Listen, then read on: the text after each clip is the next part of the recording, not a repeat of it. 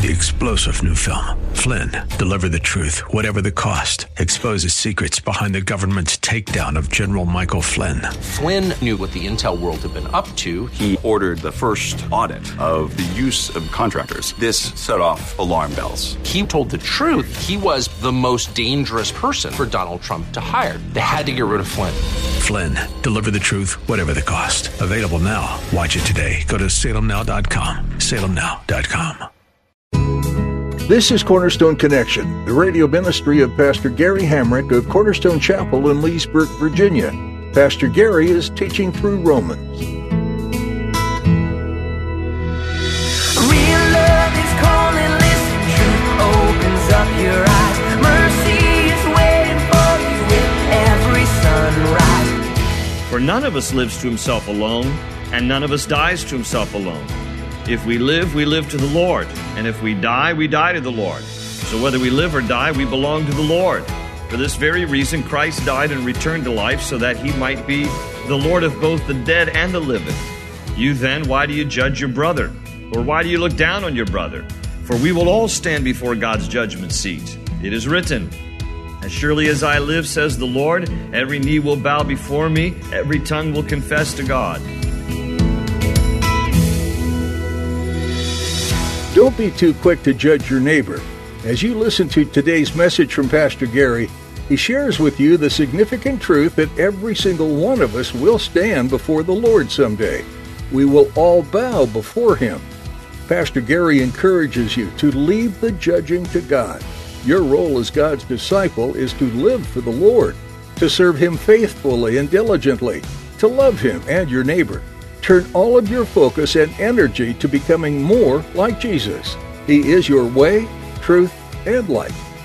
At the close of Pastor Gary's message today, I'll be sharing with you how you can get a copy of today's broadcast of Cornerstone Connection. Subscribe to the podcast or get in touch with us. But for now, let's join Pastor Gary in the book of Romans chapter 14 with today's edition of Cornerstone Connection. Turn in your Bibles, if you would, please, to Romans chapter 14. I'm going to read all of it. It's only 23 verses. So I'm just going to read through it all, and then we're going to come back to verse 1 and kind of backtrack and dig it out verse by verse. But just so that you get the whole context, let me read all of it at the beginning. So here we are, Romans 14. Let me start at verse 1. It says, "Accept him whose faith is weak, without passing judgment on disputable matters. One man's faith allows him to eat everything, but another man whose faith is weak eats only vegetables. The man who eats everything must not look down on him who does not, and the man who does not eat everything must not condemn the man who does, for God has accepted him. Who are you to judge someone else's servant? To his own master he stands or falls, and he will stand, for the Lord is able to make him stand. One man considers one day more sacred than another. Another man considers every day alike. Each one should be fully convinced in his own mind. He who regards one day as special does so to the Lord. He who eats meat eats to the Lord, for he gives thanks to God. And he who abstains does so to the Lord and gives thanks to God. For none of us lives to himself alone, and none of us dies to himself alone. If we live to the Lord. And if we die to the Lord. So whether we live or die, we belong to the Lord. For this very reason, Christ died and returned to life so that he might be the Lord of both the dead and the living. You then, why do you judge your brother? Or why do you look down on your brother? For we will all stand before God's judgment seat. It is written, as surely as I live, says the Lord, every knee will bow before me, every tongue will confess to God. So then each of us will give an account of himself to God. Therefore, let us stop passing judgment on one another. Instead, make up your mind not to put any stumbling block or obstacle in your brother's way. As one who was in the Lord Jesus, I am fully convinced that no food is unclean in itself. But if anyone regards something as unclean, then for him it is unclean. If your brother is distressed because of what you eat, you are no longer acting in love. Do not by your eating destroy your brother for whom Christ died. Do not allow what you consider good to be spoken of as evil. For the kingdom of God is not a matter of eating and drinking, but of righteousness, peace, and joy in the Holy Spirit. Because anyone who serves Christ in this way is pleasing to God and approved by men. Let us, therefore, make every effort to do what leads to peace and mutual edification. Do not destroy the work of God for the sake of food. All food is clean, but it is wrong for a man to eat anything that causes someone else to stumble. It is better not to eat meat or drink wine or to do anything else that will cause your brother to fall. So whatever you believe about these things, keep between yourself and God. Blessed is the man who does not condemn himself by what he approves. But the man who has doubts is condemned if he eats, because his eating is not from faith, and everything that does not come from faith is sin. Wow. All right. I don't normally start out with a joke, but I am tonight, okay? It's in the context of our chapter here. It's a story about this good old boy in Texas who practiced what was called the 3-kick rule. What happened was one day a New York City slicker lawyer went down to Texas for some duck hunting. And he was hunting some duck, and he shot a duck as it was flying away. That duck dropped down across the fence into this good old Texas farmer's field. And so this city slicker lawyer from New York didn't know any better. He hopped the fence, went over the fence to retrieve the duck that he had just shot, when all of a sudden, this good old boy farmer came out of nowhere, wearing his cowboy boots, big Texas 3-gallon hat, and came over to this city slicker New York lawyer and said, "You can't just cross my fence and come over here and help yourself to that duck. If it falls on my side of the fence, it's mine." But that city slicker looked at him and said, "Well, what can I do? Can I pay you?" He said, No. He said, "But we can settle our differences. We got something here in Texas called the 3-kick rule." The lawyer said, "What's the 3-kick rule?" He said, "Well, this is how it works. You want this duck? All right, I kick you 3 times. Then you kick me 3 times. And then back and forth we go, kicking each other, taking turns 3 times each until the last man standing gets the duck. What do you feel about that?" Lawyer said, "All right, I'm up to it, old man." So the Texas farmer with his steel-toed boots on, he started out kicking this dude, kicked him right in the stomach, good gut punch, dropped this lawyer to his knees. Then the farmer again reared back, gave him an uppercut with his boot, kicked him right up underneath the chin, knocked that lawyer back on his back. And then while he was completely down on the ground, that farmer just laid into him, kicked him right in the ribs. This lawyer's got blood coming out of his mouth, and he finally gets himself up off the ground, holding his side. He says, "All right, old man, it's my turn." And the farmer turned to him and said, "No, that's okay. I don't want the duck. You can have it anyway." Now, that's how they settle differences in Texas. But how do you settle differences in the church? Because that's what chapter 14 is all about. There's a lot of people who have a lot of differences in the body of Christ, and how are we to settle our differences? Now, understand the context here of Romans chapter 14. This is the church in Rome. And the church in Rome had a mixture of Jews and Gentiles. It's pretty evenly mixed. But the problem is, you're going to approach Christianity from your own personal perspective and angle and background. For the Jews who became believers in Yeshua and Jesus, who became Christians and believers by faith, well, they were still pretty legalistic about some rules. Whereas the Gentiles who got saved, they didn't have any rules to begin with, so everything went. And in that lies the conflict. It was ripe for disagreements. Because you have some Jews who are believers in Jesus, Gentiles who are believers in Jesus, all attend in the same church. They're in Rome, but the Jews are pretty strict legalists, and they know the law, and they know the commandments, and they know what's right and wrong to a T, whereas the Gentiles are coming in, they don't have any clue about the commandments. They just believed in Jesus, and they got saved. How do you get along? And that's really the question from chapter 14. Here it is. How can we get along in the body of Christ, even though we have different convictions about different things? Now, in order for us to understand, though, what we're talking about here and what we're not talking about, please note, for you note takers, we are not talking about non-negotiables, like salvation issues or clear commandments in the Bible. Paul's not talking about here in chapter 14 about, well, what do you believe versus what I believe in terms of clear salvation issues or clear commandments. Those are non-negotiables. Those are spelled out clearly in the Bible, and those things are not to be debated or messed with. But then there are, if you will, some gray areas. If you've ever wondered in your Christian life, well, what about this or what about that may not be spelled out so specifically in Scripture, how are you to handle those issues?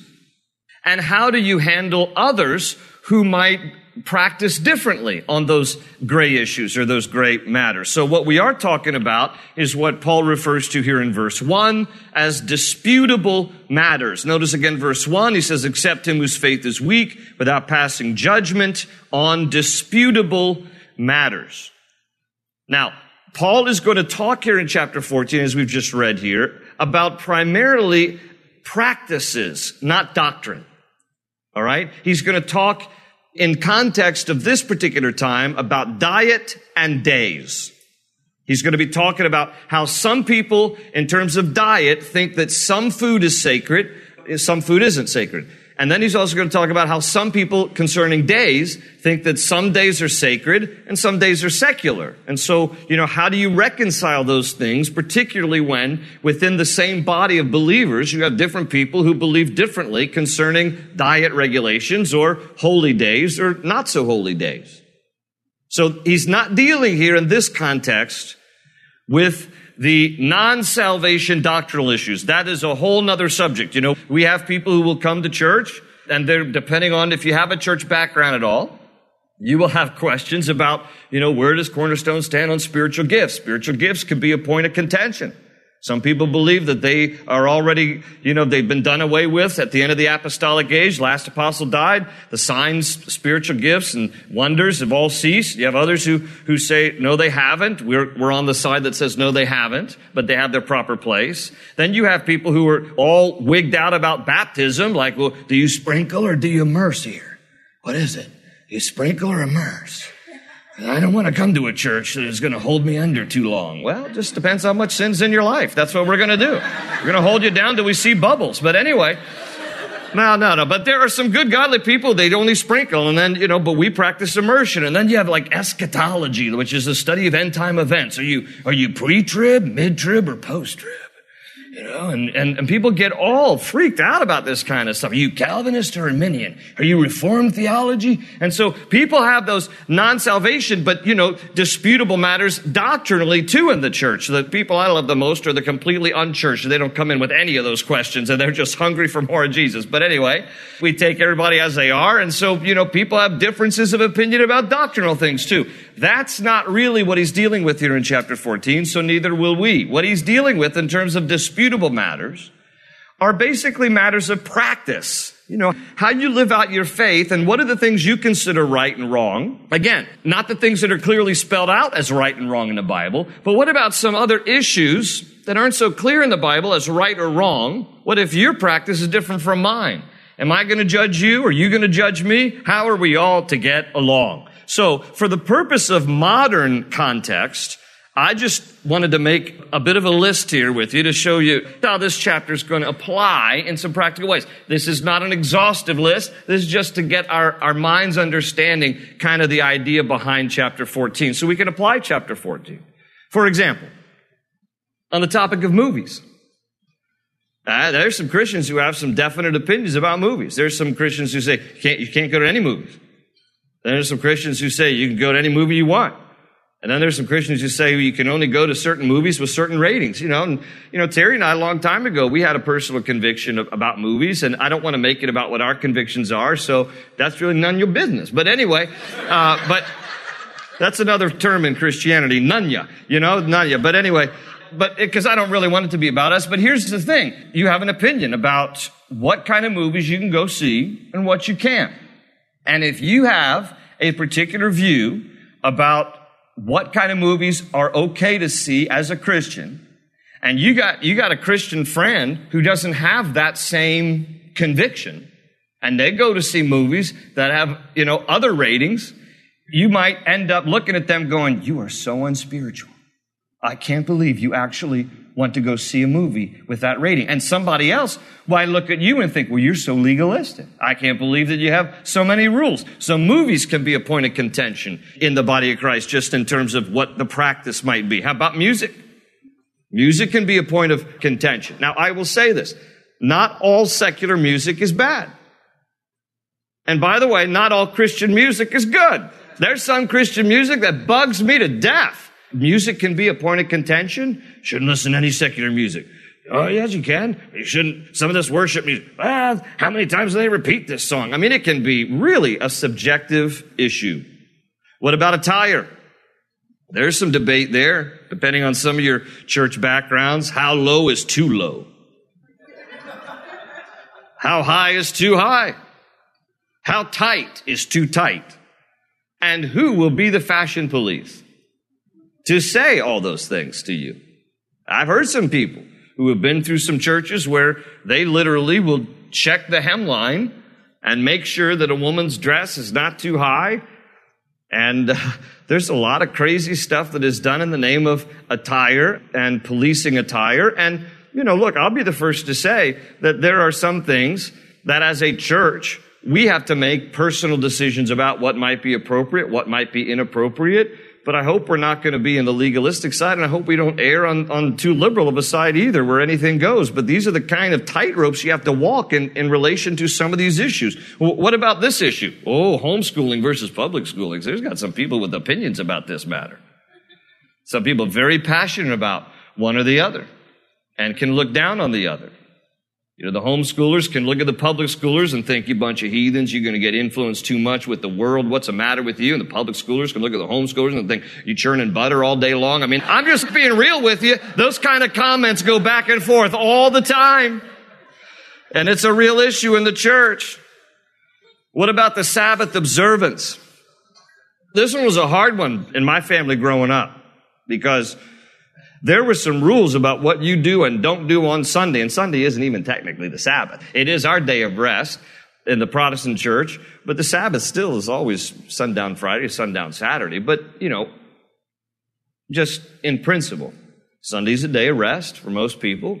Not always for everybody, but take one day at least out of 7 to be off, because that is given to us in Scripture. Sabbath was made for man, not man for the Sabbath, okay? It was God's off switch for us to relax and rest. But there's a lot of people who have a lot of rules on the Sabbath day. When we went to my grandparents' house growing up, on a Sunday, you could not do a thing. You could eat and sit. That was it. And then somehow the rules got loosened up and you could play cards, but you could not play face cards. You could play rook cards. What's so funny about that is face cards were so bad, but rook was okay. Rook has a raven on the cards. A raven's an unclean animal in the Bible. Anyway, it didn't make any sense. We couldn't do anything, man. Me and my cousins going to my grandparents' house. You couldn't go out and play nothing. Just sit still there. You honor the Lord. A lot of people have now I can tell you because of that, because of how I was raised. And again, I don't want to make this about me, but here's the deal. There is something that I have an aversion to on a Sunday that I just can't do. I can't wash a car. I can't mow a lawn on a Sunday. I just is me. It's just the way I was raised. And some of y'all, I got to be honest with you, it's been my own thing I had to get over. Because I know some of y'all and I know where you live and I've seen you mowing your lawn and washing your cars on Sundays and I'm tripping out. Like, all right, Lord, come on. We can learn and grow in these things, and it's all right, as you'll find in the 14th chapter here. That's my issue. I have to get over that. All right, how about this one? Oh, alcohol. Should we drink it all? And if we should drink or could drink, how much can we drink? Now, most Christians will at least be able to admit Ephesians 5:18, right? Do not be drunk with wine, wherein is excess, but be ye filled with the Holy Spirit. Drunkenness is a sin. I hope we can all agree on that. Drunkenness is a sin. The Bible spells it out as a sin. But then the question becomes, well, how much before I get buzzed is okay? And for some Christians, they're like, you can't touch that stuff at all. You can't touch that stuff. Liquor, and all this stuff. Okay? Now, here's the challenge. Do you know what the drunk blood alcohol content level is across the United States? You know what it is? In all 50 states, the blood alcohol content level for driving while intoxicated, for DWI, is 0.08. 0.08, okay? About a decade ago, it used to be 0.10. But they made the standard higher. So it's like, well, if you go off of the blood alcohol content level to determine at what point have I crossed over into the sin of drunkenness, I ask you, is God a 0.08 God or a 0.10 God? And what if you go to some other countries where their standards are even higher? In Europe, as much as the Europeans drink, friends, it is 0.05. In places like China and Sweden, it is 0.02. I mean, you can hardly have a sip and you're going to be considered DWI. So is God a Swedish God? Is God a European God? Is God an American God? And it gets all this kind of confusing stuff about alcohol itself. What about the issue of, smoking, chewing, or dating girls who do? Just thought I'd throw some fun in there, And I've said this before. Listen, friends, some of you smoke like a chimney, and smoking won't make you go to hell, all right? It'll just make you smell like you've been there. You know what I'm talking about? So, and some of these are health issues, obviously, and some of these we should be wise about because our bodies are the temple of the Holy Spirit. But, what is okay? What is not? What is acceptable? What's a sin issue? This is really what chapter 14 is all about. So as we look at chapter 14 here, I want to go back now and talk about what should we do in terms of how to relate to each other and all our differences concerning some of these, and a whole lot more. Okay, there's a whole lot more. What about tattoos? What about dancing? Dancing. Some Christians can and some Christians can't. That's what I have to say about that matter. But there's all kinds of matters that we can look at and say, well, this is kind of disputable. And what does the Bible really have to say about this? And what's okay for you? And what's okay for me? So this is what Paul does. And I've pulled out 6 principles from chapter 14 about what he tells us we should do. And this is obviously by inspiration of the Spirit. So what does God say to us about what we should do in terms of relating to one another and our differences? Here's the first thing for you note takers. Number 1, accept someone whose faith is weak. Now that's the way he refers to it in verse 1. He says, accept him whose faith is weak without passing judgment on disputable matters.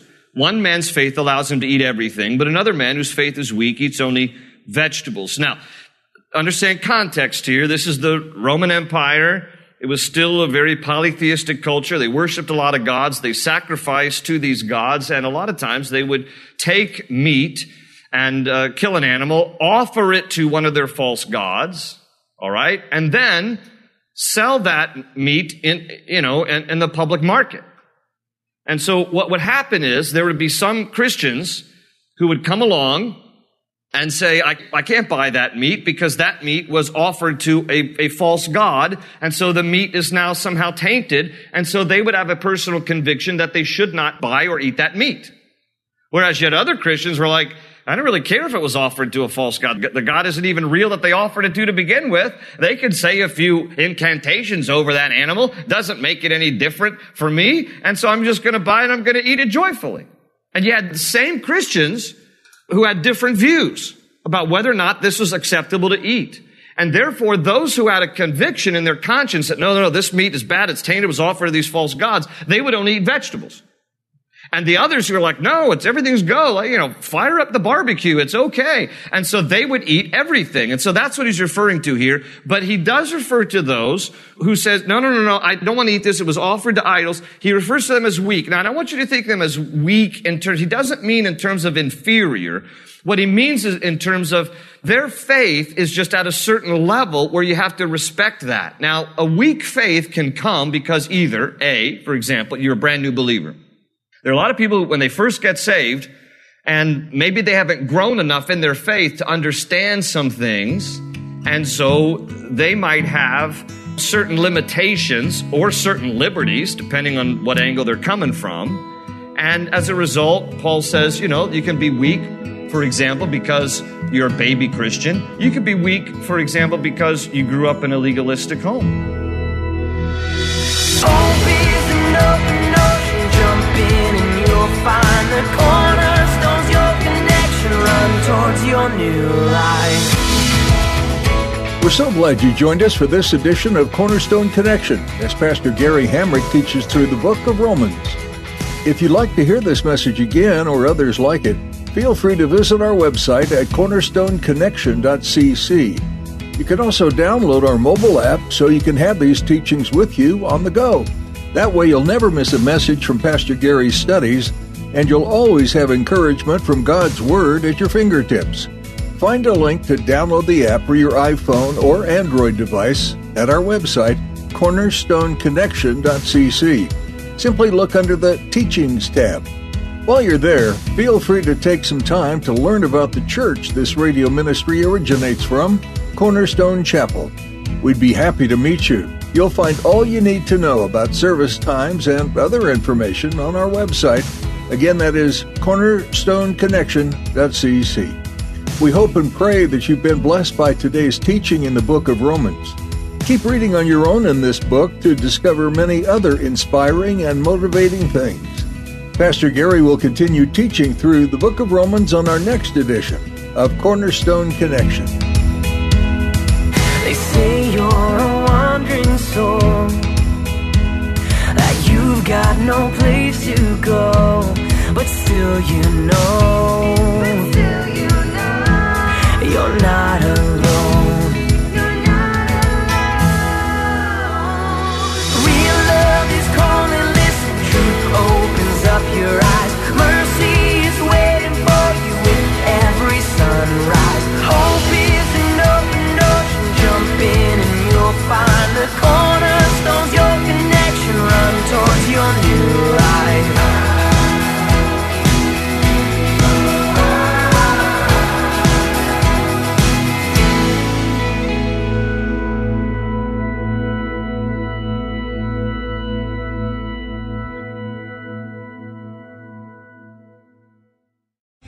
Three-star General Michael J. Flynn, head of the Pentagon Intelligence Agency, knew all the government's dirty secrets. He was one of the most respected generals in the military. Flynn knew what the intel world had been up to. He understood its funding. He ordered the first audit of the use of contractors. This set off alarm bells. The explosive new documentary, Flynn, Deliver the Truth, Whatever the Cost, uncovers the facts behind this scandal. Flynn told the truth. He was the most dangerous person for Donald Trump to hire. I find out the worst enemy that I'm going to face in my life is right here in America. They took my assessment and they wanted me to change it. And I was like, I'm not changing it. They had to get rid of Flynn.